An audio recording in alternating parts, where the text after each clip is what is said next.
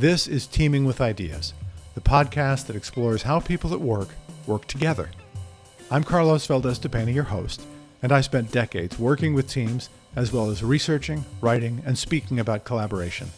Over the years, I've met some brilliant people, academics, business leaders, managers, consultants, who share my passion for collaboration.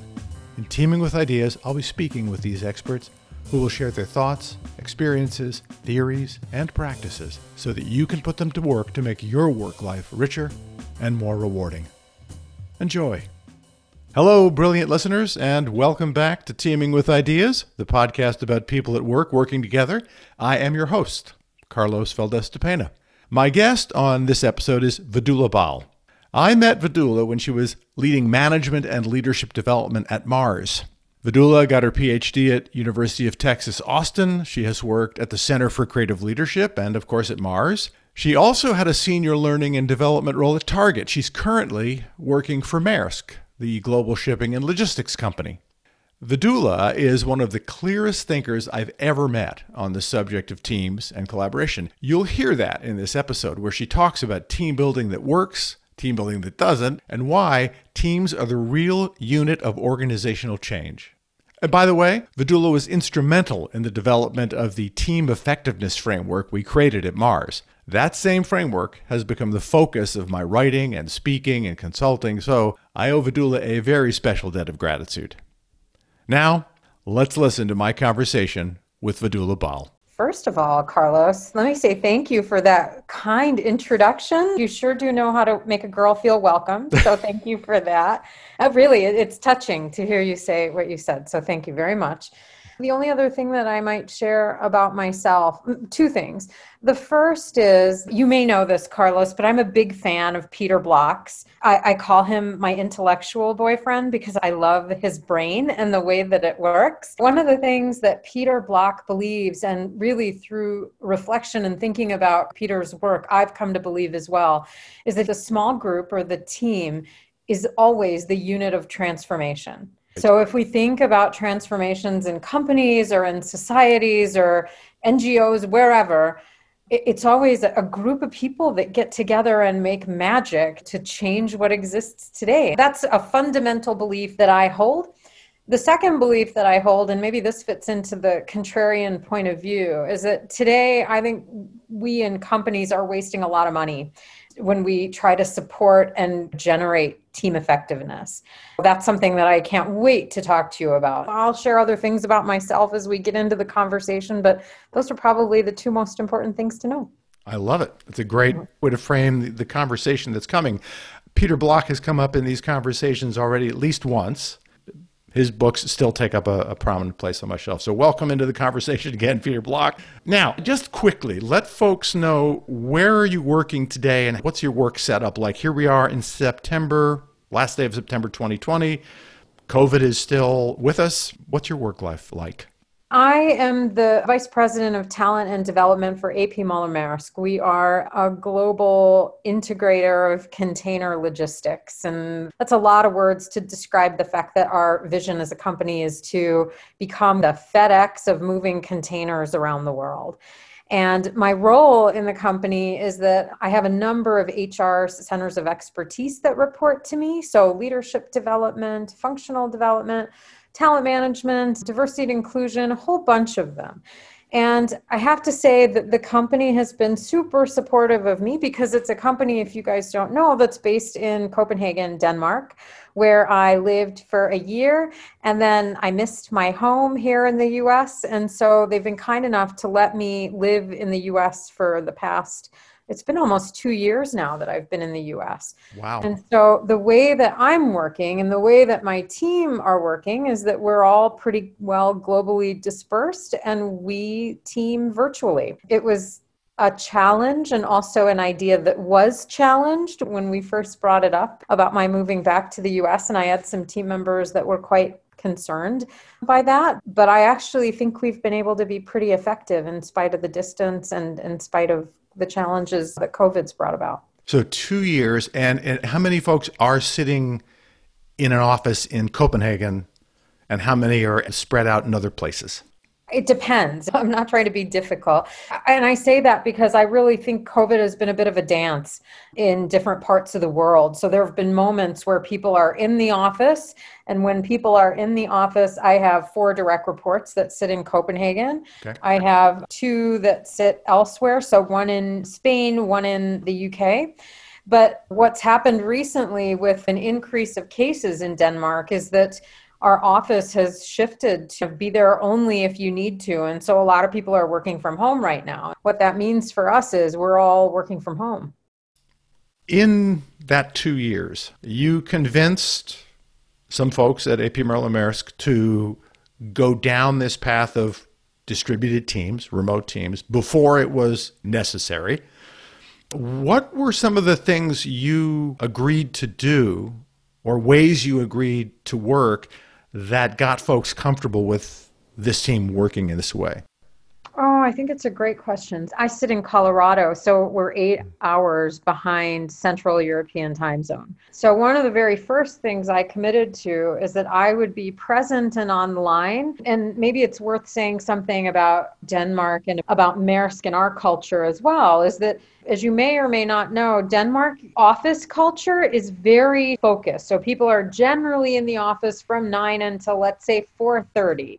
And the culture in Denmark is such that there's an importance put on being with your family. And so people think nothing of it on a regular day. If somebody leaves the office at 4:30, whether that person be a man or a woman, to go pick up the kids from school, make dinner for them, and then maybe people get back online. But the office hours are quite limited compared to other companies that I've worked for, say, for example, Mars. The way you put that's interesting. The office hours are limited. Yeah. You didn't say the working hours. Yeah, because the office hours are fairly well defined, then my commitment was that I would be online and available and having meetings beginning just after the lunch hour. My earliest commitment was that I would start my day with calls and stuff at 5 a.m. That's one of the commitments that I've made and stuck to for this entire 2 years. The other commitment that I made, I'm not sure that I made it explicitly, but I've demonstrated it on a number of occasions, is that when there are important calls, let's say with our CEO or somebody of his stature, then I'll be available for a call at any time. I don't do that every week, or it's not even every few weeks, but there are exceptions where I feel like it's my responsibility to shift a bit my working hours because they're being permissive with me, or they were prior to COVID. It felt like. Right. Yeah, well, it was a trade-off, right? They're getting something and you're getting something. Yeah, they're getting you at a reasonable hour of the day, and you're saying, great to do that. I'll play with the way I time my life out on a daily basis. I'm curious to know, Vidula, when you first started this journey, granted things have changed since COVID, but when you began working remotely like this, what was your commitment to how often you would see your team face to face? Prior to COVID, I was traveling to Copenhagen 1 week a month and there for the whole week. So Monday through Friday. I think in the beginning it was necessary, right? Because the team had been used to having, like, not all of them, obviously, but the ones that are based in Copenhagen, for the most part, they were used to having their bosses on site. So I think it was helpful that I was there frequently. Yeah, I would imagine so, given what they're used to, sure. And that continued up until roughly March of this year, I would guess then, huh? Yeah, that was the last time I was on a plane was in March. Yeah. Isn't that weird? I was used to being on planes 2-3 times a month, and it's like nothing. I know. Like, I haven't had my feet on the ground for this long in ages. Yeah. Not a bad thing. No, I'm not complaining. I have a lot of miles I need to use up, though, and I can't use them. Before we talk about the things that are pet peeves for both of us about what doesn't work, what are you finding helpful in this period of enforced separation? Because this is different from just working remotely as you were doing prior to March, right? What are you doing to try to maintain that sense of cohesiveness among team members? I think one of the things that I'm doing is finding meaningful opportunities for collaboration that I may have overlooked or assumed would happen in some other way before. And I'll give you an example. I'm a part of the HR leadership team of our company, and one of the pieces of work that we're doing right now is trying to identify what our HR priorities are going to be for the next 3 years, let's say, and what's the roadmap to get there? So what will we do when? How's it going to serve the strategy and the business?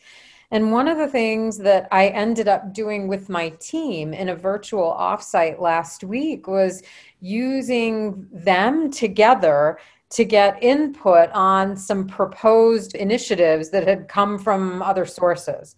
They thought that it was meaningful work. Somebody said at the end of our meeting how much they appreciated being asked about this future focused task and knowing that not everything they propose is going to be accepted or show up in the final version of the strategy, but they valued the opportunity to input and influence.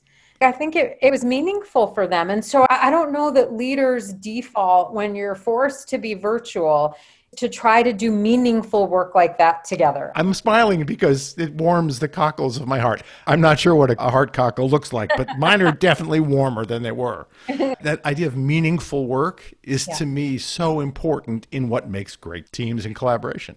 It's what in the book I cranked out earlier this year was really about saying, make the meaningful work the core of what you do, and that's going to be what keeps you together. That was my argument.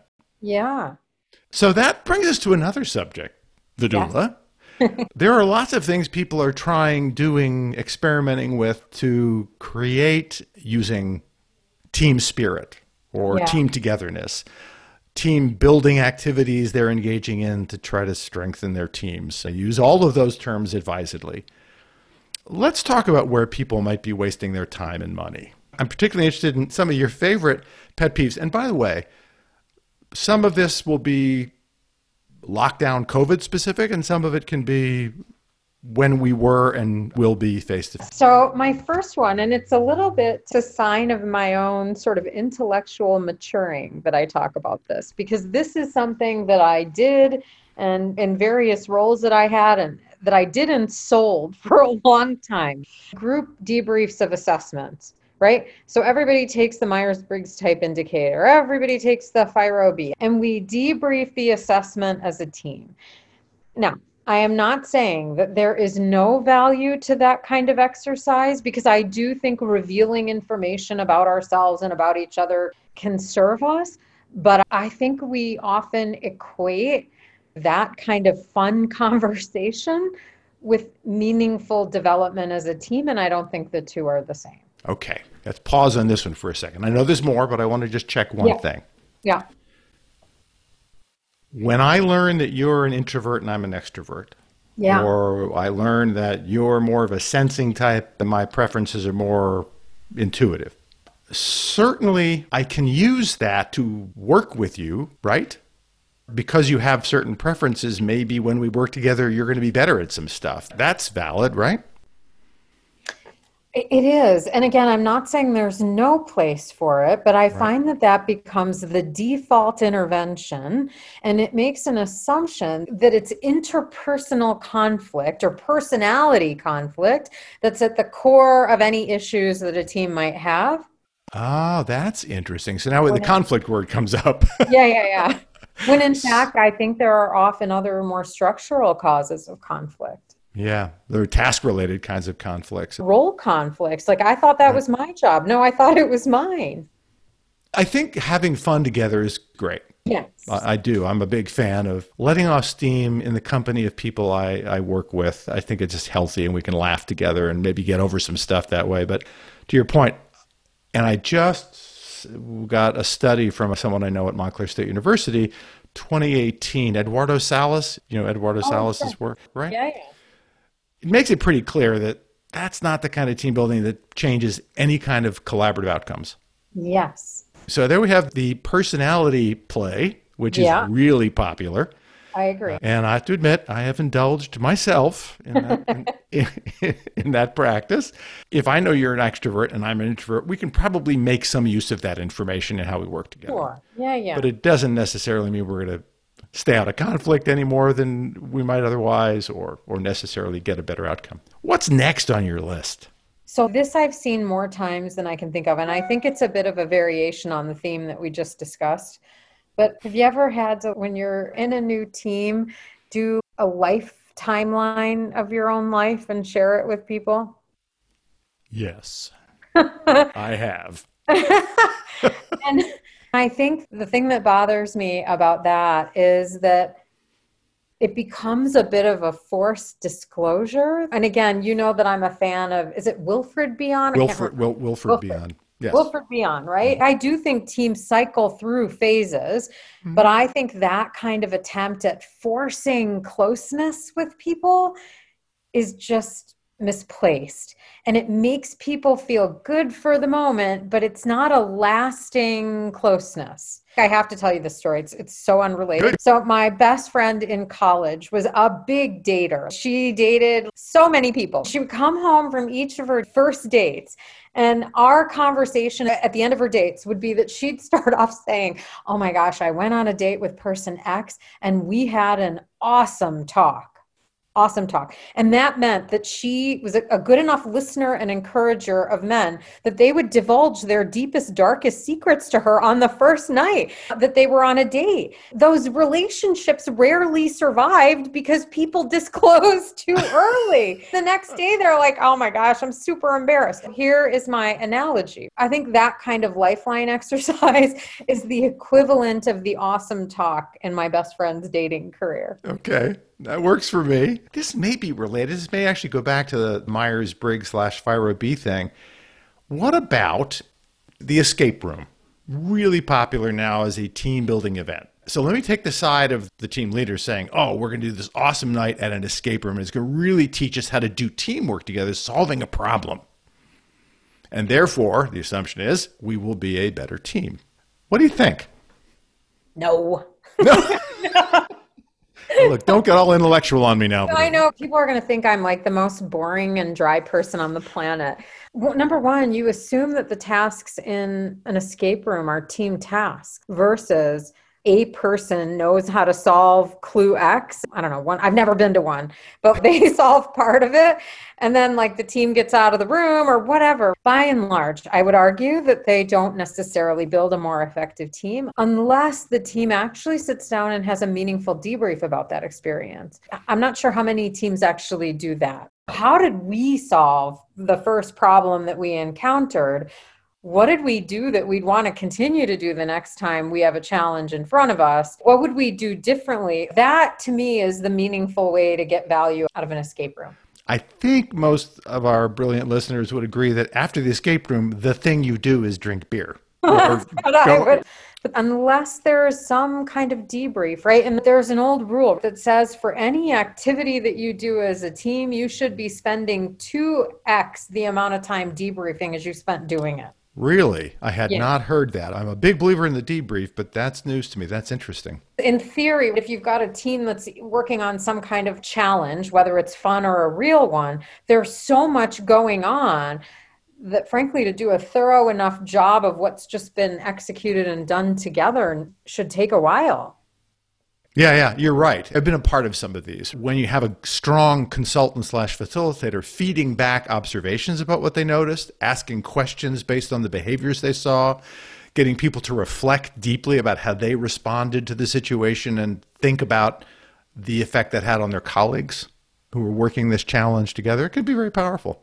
I like the rule. That's great. That's the kind of thing I like to share with the listeners. It's a very practical piece of advice they can take away. I found it to come really handy in designing team interventions. Right. And at first people roll their eyes like, geez, really? We did that for 90 minutes and you want to talk about it for 180? It's not all just sitting in a circle and chatting. So yes, it's not just navel gazing, as we used to say, right? My belief is that the only sustainable form of team spirit is learning together. It's when we learn together around meaningful stuff that we get stronger as a team. Any other pet peeves of yours? I'm just dying to know. If any others pop into my head, I will raise them. But I think those are probably the key ones too. So then if my Myers-Briggs workshop and my escape room are not going to make my team awesome, what is going to make my team awesome? Over the course of my learning about teams, and working with teams, I've become quite a structuralist about them. And I use that term loosely, like I don't mean it from a philosophical perspective. That I think the org design and the way you put together your team has more to do with its effectiveness necessarily than the personalities in it. And that if something's wrong or missing in the structure or support to the team, you can do all the MBTI debriefs on the planet and it's not going to work. Land that for me a little bit. Maybe in terms of a team you're running now or a team you led in the past, what did that structural approach look like? Let me give you an example. This is a team that I worked with a while ago, and it was an executive team for one of the businesses that was a part of a company that I was working for. And this team had a really ambitious business transformation to deliver. They never quite got together as a team. They needed to be collaborative to deliver the output that the business expected them to see. And they never really pulled it off. Part of the reason was a structural reason, because there was one person on the team that had an overabundance of responsibility for the key area that they were trying to transform. And the rest of them were just sort of players around the edge. The guy that owned the 80% had no need to talk to the other people, or you know what I mean? And so we could have done all the debriefs, and we didn't, right? But we could have done all the debriefs that we wanted to do around MBTI or FIRO-B and why this guy was taking all the control. But it wasn't an interpersonal issue. It was the fact that the work wasn't spread equally, if you will. There wasn't a need. There was somebody that owned most of the responsibility, if you will. It links back to the comment you made much earlier in our conversation about involving your team in meaningful work, that it's the way you think about and structure the work that is what leads to better teamwork or collaboration. I think that's exactly right. And if I'm not mistaken, and to give you credit for what I think is a really amazing idea, is that team leaders don't often enough spend time thinking about what is that meaningful collaborative work. They're not explicit enough. Am I not correct in assuming that that's what Professor Hackman was really impressed with? Let's face it. I mean, he was an inspiration to me. Yeah. And so I just shot my inspiration right back at its source when I met him. But I think that's a really enlightened idea. As leaders, we sometimes just make the assumption that people will sort it out and figure out where and when to collaborate on what. But there's something around leaders being explicit about collaboration. I think at most we say, I expect you to collaborate, but that doesn't go far enough. How do you make collaboration an accountable expectation? Yeah. Right. You can only do that by saying, this is the work that requires it. By the way, it's one of the things I admire about you. You've been an academic, you've been an external consultant, you've spent years as an internal consultant. You've done it all in this space. You've come at it from so many angles. I think it gives it a richness and a depth and a credibility to what you have to say. But what do we do? There are thousands of organizations out there, for-profits, not-for-profits, hospitals, schools, spending money on conventional team building that's not yielding the kinds of results they really want. Is there a message we can be sharing with people that will be palatable, that will say, hey, think about this and think about a different way to go forward? I have to say, people like their fun. I know. And to be honest, there's a part of me that says that whether it's in a COVID moment or not, the work is generally hard, right? And collaboration is exhausting, as we all know. And so if people want to have fun, that's great. I think our responsibility as coaches and consultants is to tell people what they're getting. I think it's to tell them what they're getting for their investment. And so you're going to invest, let's say, $10,000 in bringing Carlos Valdez da Pena to your organization to run an MBTI session for 2 hours. Here's what you're going to get. You're going to get an opportunity to know each other better. You're going to get an opportunity to understand why people act the way they do. But what you're not going to get necessarily is sustained improvement, because we're dealing at an interpersonal level. To be honest, it's a battle, especially if you're internal, in my experience, it's a battle that you fight forever, because they want a little levity. And if we can do it in the guise of being a more effective team, then you know what? Okay, but let's be honest about what they're getting. I've got a lot of colleagues in this business who are making their living selling the sorts of stuff you and I have been Is criticizing the right word? Probably. Right. And I have to get them on board with this notion. I'll see what I can do. Yeah, right. Send all your mail to Carlos. Yeah, really. Vidula, I just want to say thank you. We've come to the end of our time speaking. This has been the most fun I've had in a long time. Your candor and your good sense of humor about it. Oh, Carlos, this was super fun. And thank you for inviting me. And it makes me miss working together with you. Yeah. Well, maybe there'll be a time in the future, right? Yeah. So everybody, for listening, thank you. This has been Vidula Bal. And oh, by the way, if you haven't read Peter Block's work, go buy some of those books. And I will look forward to seeing you all on the next episode of Teaming with Ideas. Take care. Hi, I'm Janet Aldrich, producer and director of Teaming with Ideas. Thanks for listening. And thank you for the music, John Walrick and Brent Peterson. If you found this podcast useful, please subscribe, review, and share. Want more? Visit Carlos's blog, Teaming with Ideas, at carlosvdapena.com. Questions? Click on the Contact Carlos button, and we'll answer promptly. To be interviewed on the Teaming with Ideas podcast, visit carlosvdapena.com/podcast-contact and complete the questionnaire. Thanks again for listening, and keep on teaming with ideas.